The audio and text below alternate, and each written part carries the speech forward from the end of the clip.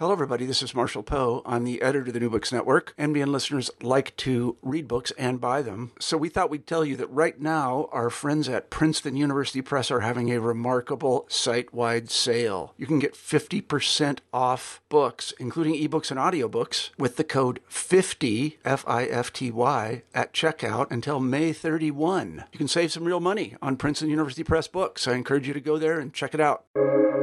Welcome to the New Books Network. Hello, everyone, and welcome back to New Books in History, a network on the New Books Network. I'm Jana Byers, your host, and I'm here today with Karl Schlögl, Professor Emeritus at the Europa Universiteit Viadrina, Frankfurt, to talk about his new book, The Scent of Empire, Chanel No. 5 in Red Moscow, out this year, 2021, with Polity Press. Hello, Professor. How are you today? Hello. I'm fine, thank you. We have beautiful weather in Berlin, despite the pandemic crisis. You're under a tight lockdown as well, are you not? Pardon? You're under a tight lockdown as well in Berlin, yes? Yes, but it was a little bit opened, and yesterday we walked and strolled in the city and changed the landscape, the cityscape changed a bit, yes. Oh, that's wonderful. Yeah, I think we can see a light at the end of the tunnel. Yes, let's hope. Okay, so I really enjoyed your book. I want to start there. So I'm looking at your long and very your really productive career, and I see you've made a career of studying Russia and its influence in the 20th century. So your book title is Moscow 1937, Ukraine, a Nation on the Borderlands, Russian-German Special Relations in the 20th Century, etc. Right? So I see a pretty clear kind of political history trend. And this book seems a bit different, as if it's on a slightly different path. How did you come to write The Scent of Empire?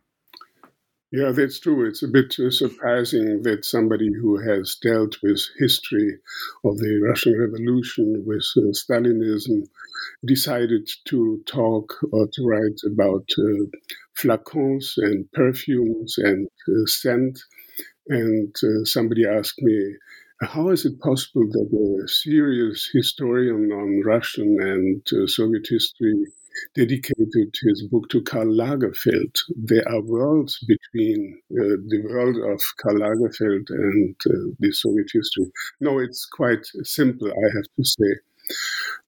I was years ago writing a book on, it was called Archaeology of Communism, and I had always in mind to write one page about scent, about smell, because I lived several years in Moscow and in then Leningrad, doing studies and archival work. And there was one thing I was always amazed, and this was specific scent, and especially at very festive opportunities, for instance, in the concert in the Philharmonia or in the inauguration of some anniversaries or in the universities. And it was always connected to a certain scent. And I had this in my nose, and I just tried to find out where from did it come. And I read cultural history of Russian authors, and they told me, yes, this is called a perfume, a very popular perfume, Krasnaya Moskva, Red Moscow. So I had the name. But what was much more fascinating and a bit shocking, that there was written that this perfume, this most popular perfume, has been created even before the Soviet time, before the Russian Revolution. And so there was opened a way for research and following the traces wherefrom did come this very popular scent. But I have to say, somebody living in Berlin and crossing the border at these checkpoints, you always had a feeling that there's a kind of great divide, even in the dimension of scent and smell.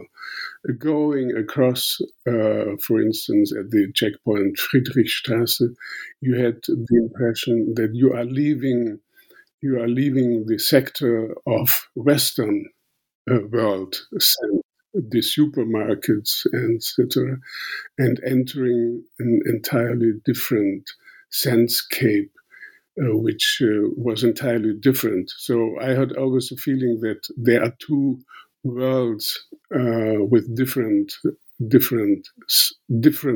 smelling. Mm-hmm. Yeah, and you write about that very convincingly. Well, you open the book with this vignette. So it's 1920, and Coco Chanel and Ernst Beau are meeting in Beau's laboratory in Cannes. An introduction arranged by Dmitry Pavlovich Romanov, who was Chanel's lover and a Russian Grand Duke in exile in France. And it's all very glamorous, right? And it's in this intoxicating scene, and it's the scene where Coco Chanel chooses Chanel number 5. So, what happens there? How does she come to do this? Like, how does she choose this? I know from biographies of Chanel that she was in a kind, how to say, she believed in some numbers, and she always decided number 5. And when Ernest Beau presented her a selection of his compositions, he had about 20 or 25 examples or samples of his newly created scent. She decided 5. And the number 5 is obviously for her very important. And later on, she decided to choose the 5th of the 5th month to present her collection. And in this sense, we have I think, 100th anniversary this year. She believed in the number 5, and I think it has to do with her bringing up or something. her beliefs. Yes. So then we shift over to Russia, and the atmosphere changes completely. I think I could hear the song of the Volga boatmen playing quietly in the background while I read this description of the Russian perfume industry in the years after the Russian Revolution. And now we have the House of Bokhar that has become State Soap Factory number 5, later renamed Novaya Zarya. And it's here that a master perfumer, August Ippolitovich Michel, created Red Moscow. And that's a very different scene, right? We have an artist creating a scent. Yes, that's true. That's an amazing story, I have to say. After the revolution, the French perfume industry, and they had the most prominent factories in the Tsarist, in the Russian Empire, they were immediately nationalized. And both factories, Brocard, and for which Michel worked, and Raleigh, for which Ernest Beau worked, they were nationalized. And after the comeback of the economy, they were reunified in a state-owned trust, TG it was called, and he was the chief perfumer of these Soviet-owned perfume trust. And there he created, based on his knowledge of pre-revolutionary perfume industry, these new brands of Soviet perfumes. And I mean, we know quite well the story of Ernest Beau in the West. I mean, he made a career, beautiful career, after coming back from Russia after the Civil War in France. But Michel is a quite different case. He remained in Russia. It's not quite clear why. Obviously, he lost his papers. He could not emigrate as most of the French community in St. Petersburg and Moscow did. He stayed there and he agreed to work and to reconstruct the perfume industry. And obviously, later on, when the diplomatic relations between France and the Soviet Union were established, he got a passport, but he did not want to leave the country. Obviously, he was fascinated to do this job in the newly created Soviet perfume industry. But his fate ended, as we know, not very happily. We know only from an interview made in 1936 that he was the teacher of a new generation of Soviet perfumers. He created new brands, but in 1937, in the years of the Great Purges and the Great Terror, he disappeared. And it's not clear, was he involved into the purges? That means, did he suffer from the purges? Was he killed, executed, or deported? Or did he just disappear in the vast space of the Soviet Empire? We don't know. But a lot of foreigners or foreign-born people in the Soviet Union in these 30s suffered a lot from the Stalinist state terror. Yeah. The time of the Great Purges, I mean, a few people came out of that well, right? Yeah.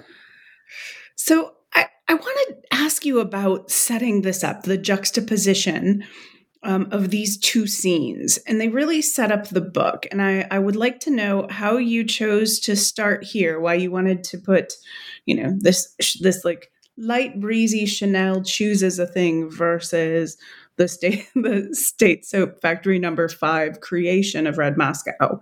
Why did you start here? I started there because I knew the story of the Soviet perfume, Krasnaya Moskva, Red Moscow, and I did not know up to this point that there's the story of Chanel. And I just brought together two stories which have been perceived and read always as separately and entirely different stories. On one side, there was the Chanel and Chanel number 5 story, and on the other side, the Red Moscow story.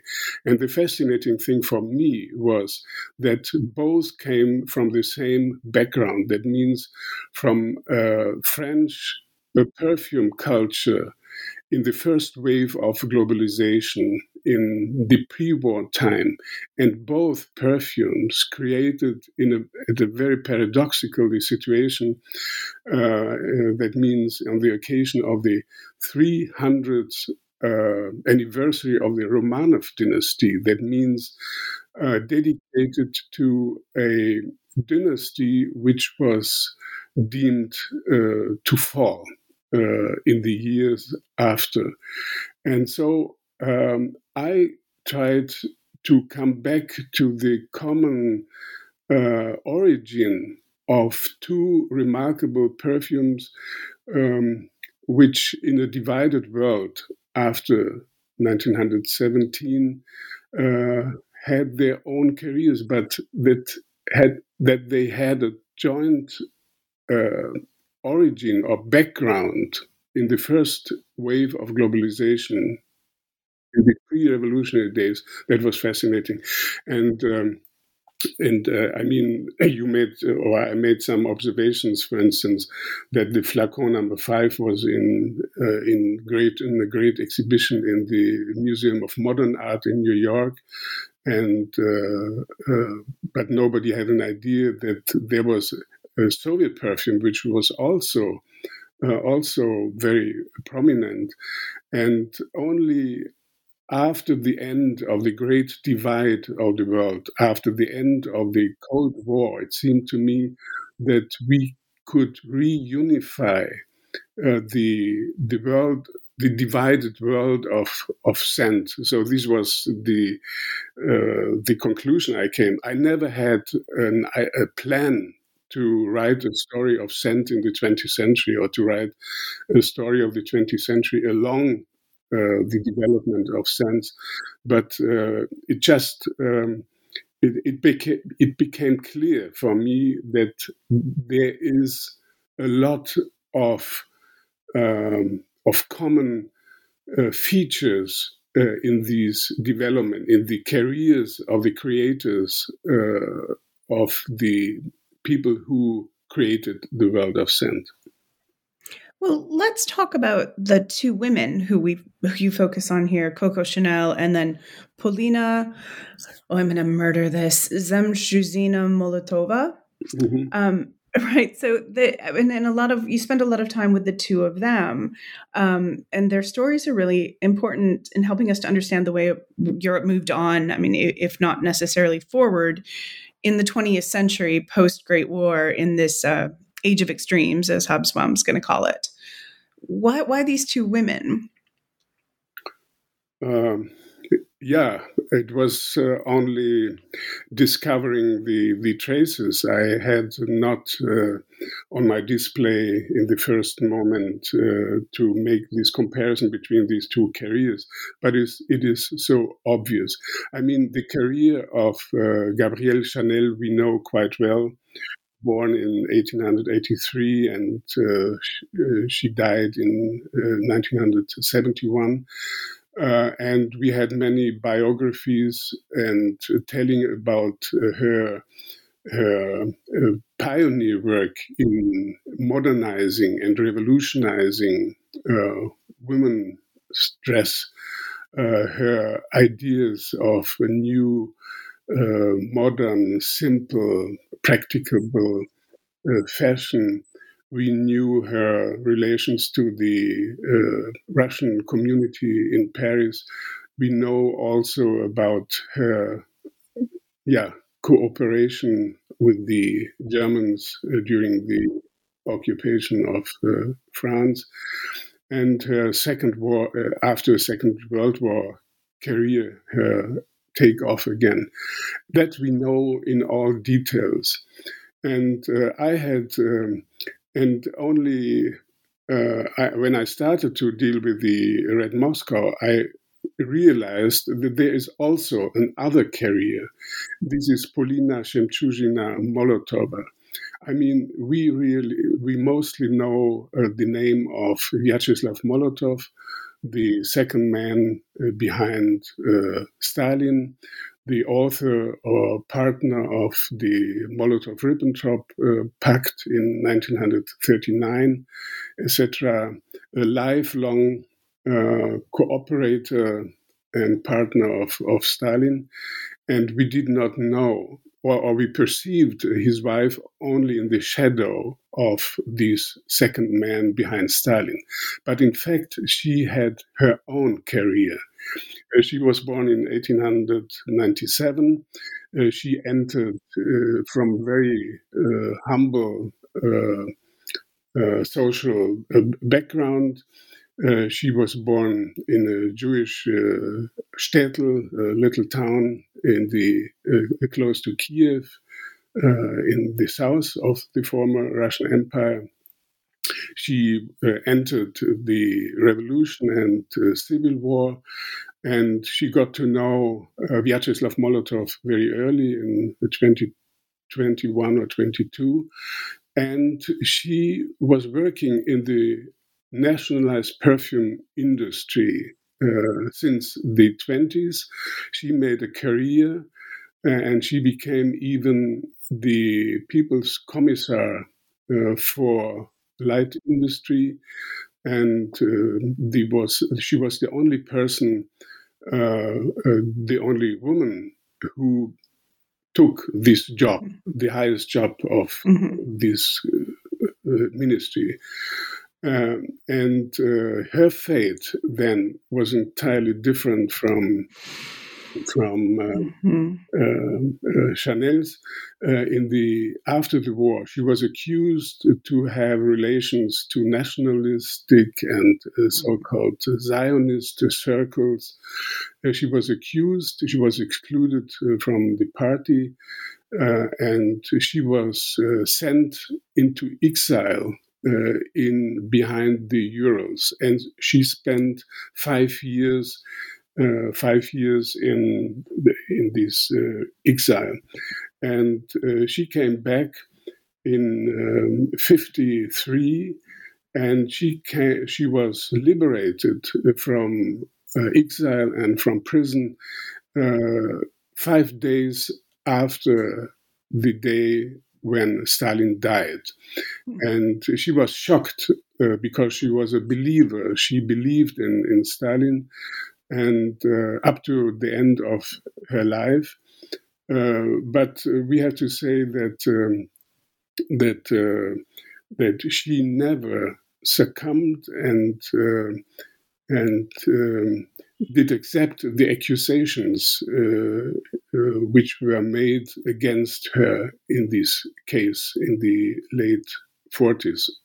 So she was a tough woman, or a term I would like to use from the Russian literature, Железная женщина, the iron woman. And in a certain way, Coco Chanel and Polina Shemchuzhina, they are for me different forms of this generation of iron woman in the early or the first half of the 20th century. Yeah, well, because Coco Chanel appears to believe in nothing. Her political position, she's not interested, and she will side with anyone, as opposed to Polina, who is a true believer. Yeah. Yeah. Wow. Amazing. I'd like to talk for a minute about your decision to use scent as an historical lens.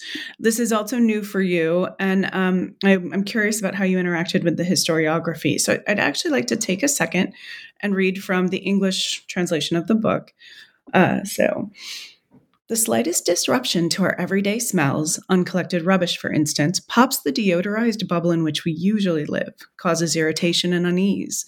We must make an effort to bear a stench. We suffer not only from the tyranny of intimacy, but from the world of smells produced by that intimacy. We do not want it to touch us. Progress is measured by the suppression of stench, and what we consider pleasant or repugnant is an aspect of the lordship-bondage relationship described by Hegel and Marx, the struggle between the center and the periphery, between above and below, between people living in close proximity, between the West and the non-European world. Now, I realize those actually may seem like weird words to you because you've written in German, but it's so beautiful. I just want to stop and revel in that prose. It's such a beautiful paragraph. It's evocative and effective, and I get it on what you're saying. And you elevate our noses. And I suddenly had to see a discussion about the nature of progress itself centering on the nose. And I want to talk about this. You're using scent as an historical lens. There's so much about the interaction between memory and sense of smell. On some level, if history is institutionalized and formalized societal memory, we should be engaging with smell all the time, but we don't. How did you make this decision? Why did you decide to engage here? Did it strike you that smell is an interesting thing? I don't know. Yes, thank you for this quotation. It's again a very elementary observation, and to follow the senses, which is very important. There is a kind of hierarchy in that theory is much more than experience. that will is much more than the existence, that theory is based mostly on one sense. That means the eye, the visuality, or the ear, the audio scape. And if we take, or I'm convinced that you can write history, a complex history which reflects the complexity of life, you have to refer or to bring into all your senses: the eye, the ear, the taste, the nose, etc. And some people, I mean, like Schopenhauer or Nietzsche, they were convinced that that the odor, the smell, and the sense, this sense, is so important as to the visual sense. So I think historiography should take into account all senses. And for instance, from my field, you cannot write a history of the Russian Revolution without describing the changing landscape, the changing sandscape or soundscape during the process of revolution. The social tribulations, the social changes are reflected in all dimensions, and I'm interested to bring back all these different dimensions of experience and not only one. And I think this will give historiography a much fuller and more embracing capacity to understand what is going on. And I mean, we all know this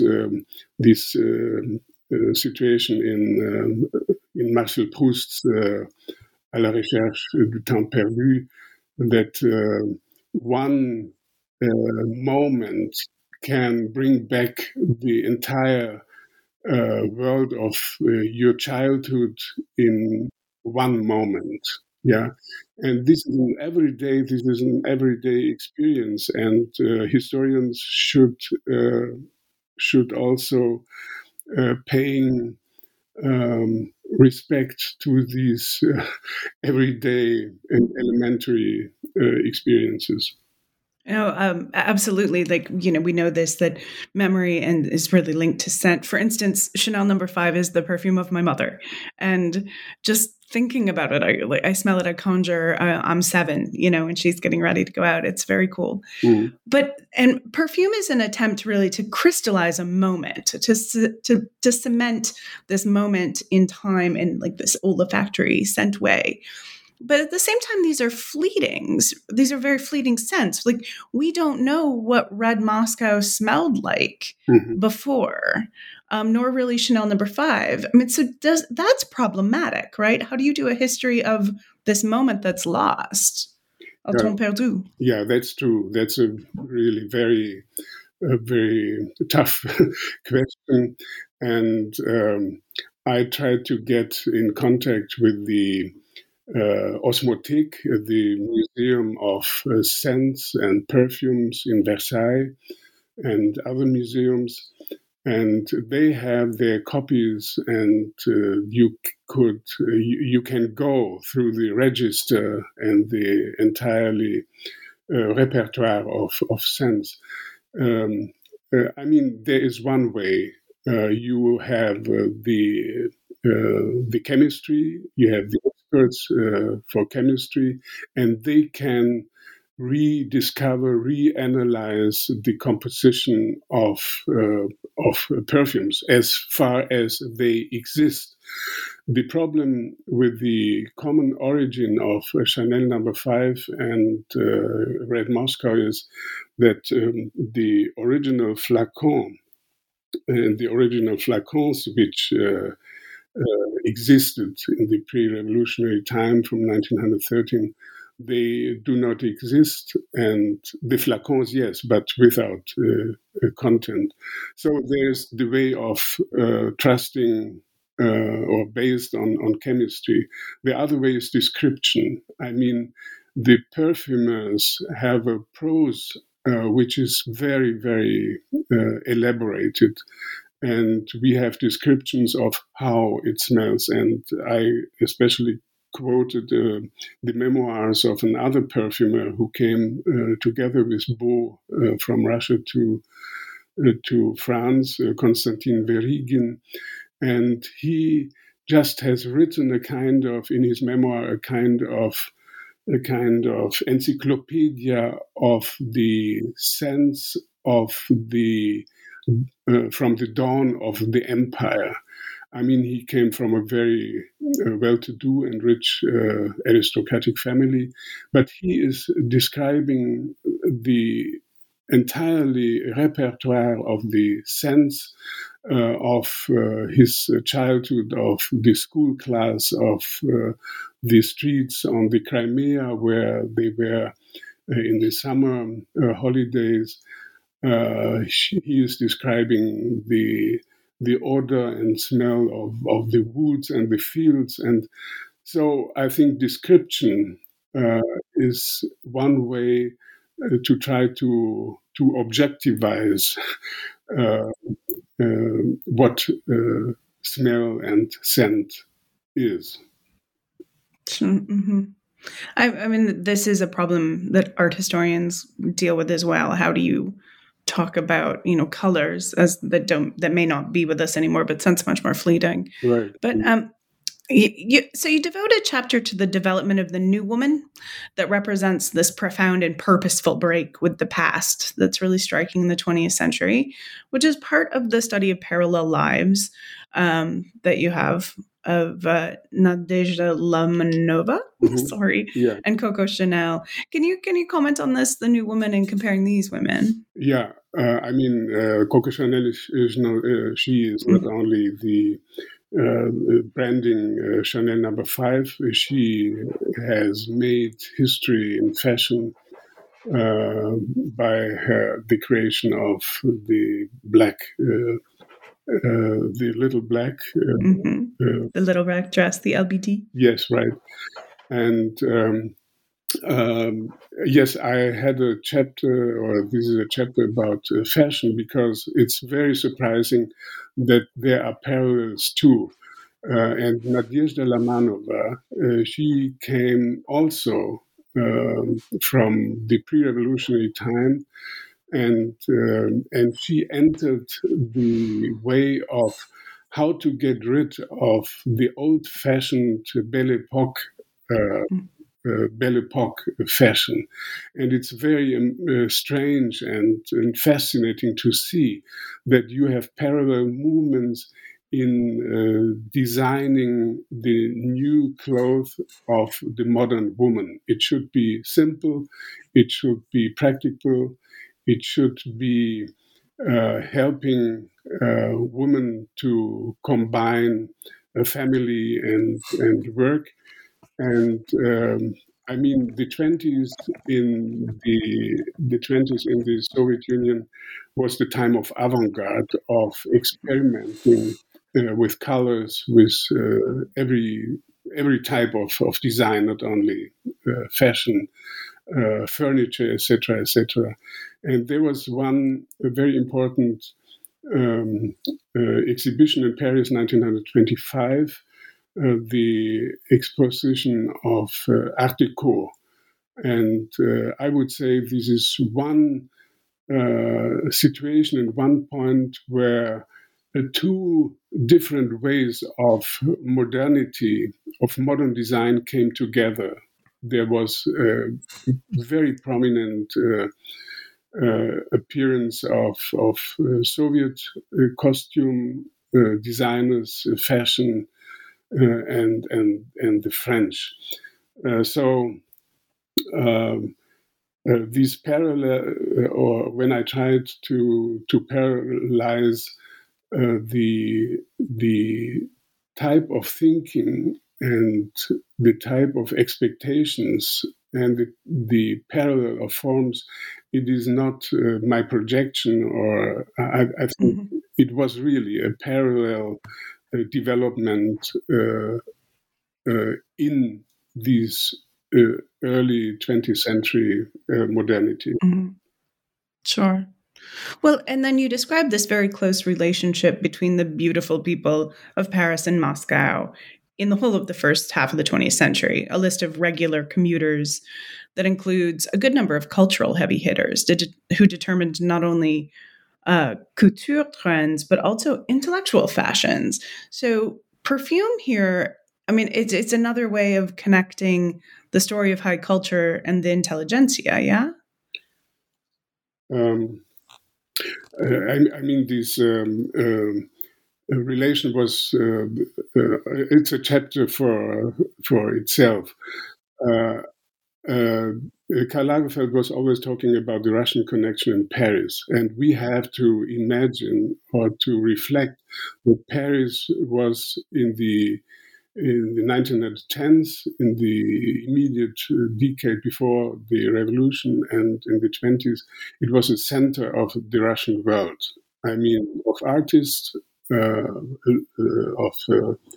writers, but also the aristocracy. And after the revolution, thousands of people, refugees from the October Revolution, and they all brought something with them, and especially taste, culture, refined style, etc. And a lot of these people worked also for Gabrielle Chanel, and he was very close to the Russian artist community. I mean, Sergei Diaghilev as the grand entrepreneur of the arts, the impresario of the Ballet Russe and the Saison Russe, etc. But there was a movement in the other direction too. The left intelligentsia from Paris moved to Moscow to see the creation of the new world. I mean, up to the 30s, when André Gide and other people traveled to Moscow, of course, disappointed after what they realized what took place with the show trials, and especially after the Hitler-Stalin treaty in 1939.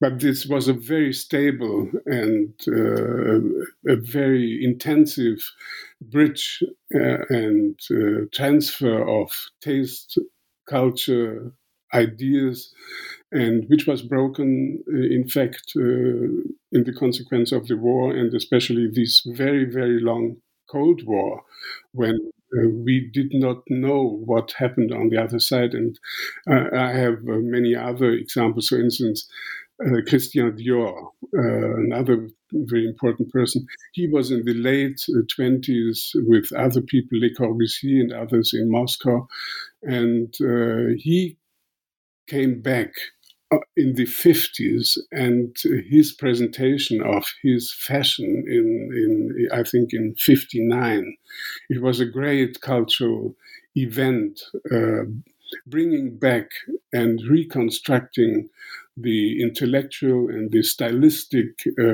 relations which existed before the wartime. We see the parallel kind of development of the new woman. We see these intellectual connections, an ongoing love affair with that the left has with the ideas of the Russian Revolution, if not how they play out. We see, this ongoing conversation, and then you have in your final chapter, you talk about another connection. Another way we can see this parallel development, which is about the very famous perfume bottles. And again, full of these surprise connections. So I'm enchanted by the design for the perfume bottle, for the perfume North, which is this bottle that looks like an iceberg topped by a polar bear. And that it's beautiful and very fascinating. But the real story, I think, is about the Spartan minimalist glass cube. That's the bottle for Chanel No. 5. Yeah. And that's in the MoMA, right? Yeah. Yes. But and it's long been linked to abstract popular art, and you cite the Dutchman Piet Mondrian as an example, but you propose something else about the bottle for Chanel No. 5. Yeah. I mean, this to discover or to see that the master of the modern painting, Kazimir Malevich, was the designer of the most popular bottle of eau de toilette, Sevigny, the North. It was really a kind of shock for me, which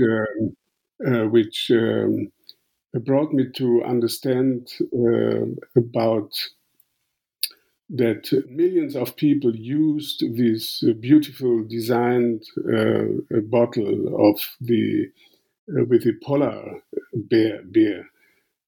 They did not know about that it was created by Kazimir Malevich. And I also, as somebody who knows something about painting, about the avant-garde, I had no idea that this genius was in 1910 just making money for his family, working in the brocart fabric to design this bottle. So yeah, this was really great surprise, and the idea is finally to, at the end of the division of the world, to bring together the stories, the different stories, and my proposal is to bring together the bottle of number 5, Chanel number 5, and Krasnaya Moskva in Moscow, and the Malevich designed bottle. It would be very interesting, but in the moment, all these museums are closed, as far as I know. Yeah, right now we're not seeing anything. You also there are pictures in the book of flasks, like Soviet flasks, which evoke Chanel number 5 as well. I didn't understand the flask. These vodka bottles, basically. Oh yes, yeah. I'm sorry, I did not answer your question. No problem. Yeah. Of course. Yes.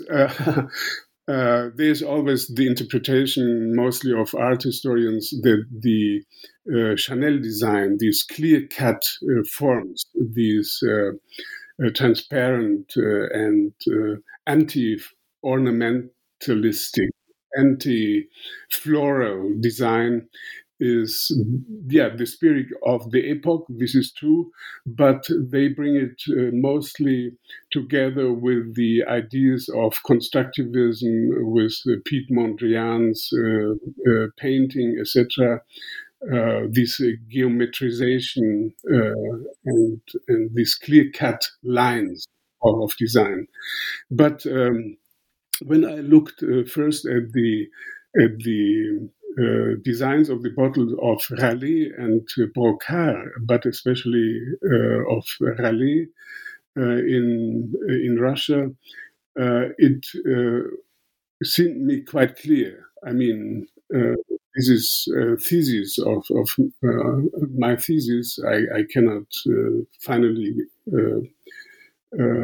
prove it, but I'm quite sure that the original design comes from the bottles used by the members of the Tsarist army containing vodka under any circumstances, and they were called in the German Baltic with the German Baltic name Stoff, and these are small bottles, mostly green or brown color, sometimes also transparent, And in these bottles, they had their a portion of vodka, which is in cold climate or temperature should always with you. And if you put these Stoff bottles, if you compare these Stoff bottles with the Raleigh and the Chanel No. 5 bottle, it's quite clear it's not Piet Mondrian, but it's rather the bottle which has this origin, as I believe correctly. It's fairly convincing just looking at the pictures. I'm like, well, I recognize that bottle. And it's certainly something about that's in the air about just utility, right? And the idea of the utility of the age. I find this is something I'm very impressed by the book, that I'm kind of going to take away with me, this connection between what we consider, these very different worlds, as exemplified by a luxury product, is amazing to me. Yeah. I cannot explain, but all what Gabrielle Chanel created and helped to create, it's just the creation of a genius. She had a feeling for what is perfect, and the design of the Chanel 5 is just perfect. You cannot develop this form. You cannot transform it or to make it better. It's a perfect form. And the same is the case, I would say, with the clothes she designed. It's perfect. You cannot make it better. You can make something different things, but this type of this subject is perfect, and this is, I would say, the reason why it is still the most popular and most accepted and most admired thing which exists in fashion or in perfume industry. Yeah, it's very hard to argue with the House of Chanel. Although, I see something as beautiful, as functional, and as interesting, at least in fashion. I see it with La Manova's work as well. It's just beautiful things. So this takeaway about the connection between Paris and Moscow is and the luxury and the high culture is fascinating. And I would like to, before we close, I'd like to take a turn to discuss 23 Nikolskaya Street and the proposed plan here. Can you tell us what's going on with this in Moscow? I know that still they are organized by the very important non-government organization Memorial tours around the Lubyanka, this place or this square in the center of Moscow, where all the center of the secret police of NKVD and today FSB is. And across the Lubyanka square is Nikolskaya Street, and number, I think, 23. And number 23, I know it from, I have been quite often, because there are some institutes and bookstores. There's a house empty since years, and they try and there's an entrepreneur or businessman who tries to get this house to establish a fashionable restaurant, bookstore, wine store, etc., and a perfume store. And the scandalous thing is that this is one of the most contaminated places in Moscow. It was the site of the war criminal court, where immediately there have been judged thousands of people, and where in the next surrounding have been executed thousands of people. And the organization Memorial is fighting since years for establishing a memorial site for the dozens of thousands of people who have been judged in this place. So it's a very strange thing that at the memorial site for the victims of the Stalin time terror should be established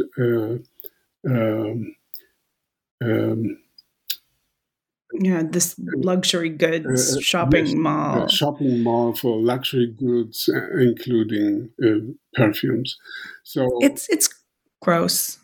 Yeah, it's bizarre, and it's not. I did not invent it, but in a certain way, history is always following some traces which are unexpected and surprising.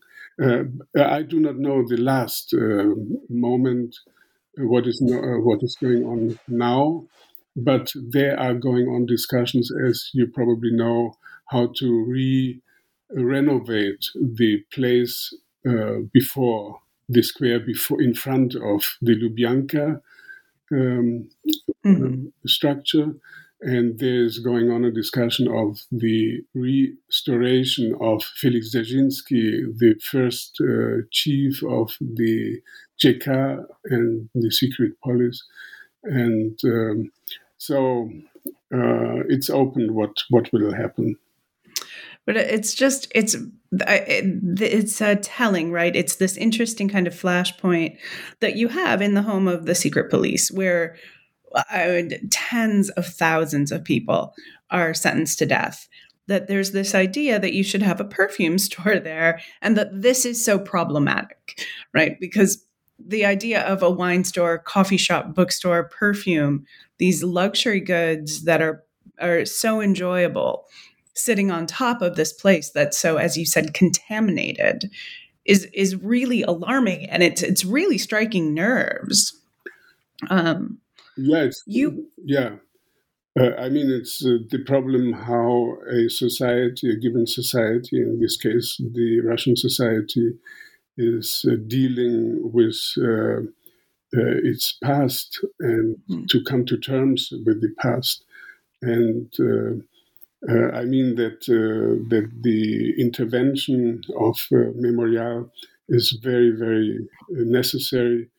And I mean, they have an initiative in this moment to make signs on the houses where people disappeared and have been victimized.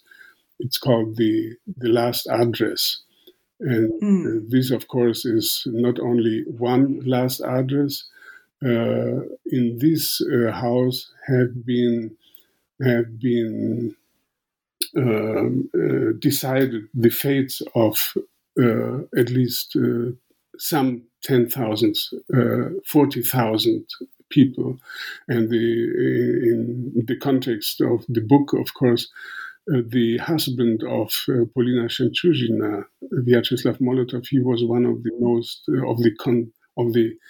of the people who signed the judgments together with Stalin and others. So I think retelling the entire story of the tragedies and of unbelievable tragedies and fates of people is very, very necessary. And I'm hopeful that the Russian society will come to terms with it. Well, just to bring this discussion back to scent, you in the book you cite a protest, a suggested protest, which is the creation of a fragrance called Composition Number 23 for 23 Nikolskaya Street. And in protest of the idea of putting a perfume store there, someone has developed this. They proposed this. It's obviously satirical, but Composition Number 23 opens with notes of the old papers and inks that were used to sign the death sentences. The story continues with the aroma of a damp basement, soon followed by the main ingredient, a sharp smell of gunpowder, which is gradually replaced by a note of ash, leaving behind a bitter aftertaste, which is such an evocative and appropriate protest. Yeah, this was the idea of some people from Memorial, and I read it in Novaya Gazeta, in one of the leading oppositional or liberal newspapers which still exist, and we have to look what is going on with this initiative and with the preservation of the place and the site of memory. Wonderful. Okay, I've taken up so much of your time. I just have a couple more questions. So what is next? What are you working on now, Professor? As you know, it's not good to talk about books which are in work in progress, but it may be very surprising. I decided after having been 2 years in Los Angeles to write my book on America, and it will be a kind of parallel book to which I have published 3 years ago, and which is also coming out in English, The Soviet Century. And it is my view on America, which I visited since the late 60s, so I have some experience. And of course, my perspective is a comparative perspective. What looks like and what is different entering Russia and entering America. So I hope it will be. I will try to come to terms with my image of these two worlds. Yeah, I'm fascinated by this. I'm looking forward to reading this, should it happen. I mean, not good, right? I don't want to jinx you. So I want to end just by congratulating you heartily on this book. You're an award-winning historian, and it's no surprise that it is an outstanding book, that it's an excellent piece of history, really well-researched. But I was just so impressed by the craft of the book and the storytelling. I don't know anyone to whom I would not recommend it. Halfway through reading it, I stopped to pre-order a copy for my brother in the States, who has a long-standing relationship with Bulgakov's Master and Margarita, and he will eat this book up. So congratulations on that. And listeners, go to our website, newbooksnetwork.com, and follow the link to Bookshop to order this. Go directly to your local bookstore and order this. I cannot say strongly enough, you will not be sorry. Read this book. Thank you so much for writing it, Professor Schlogl, and thank you so much for your time. I wish you a lovely rest of your day and a lovely 2021. I thank you very much for this wonderful talk. Thank you. All right. Tschüss.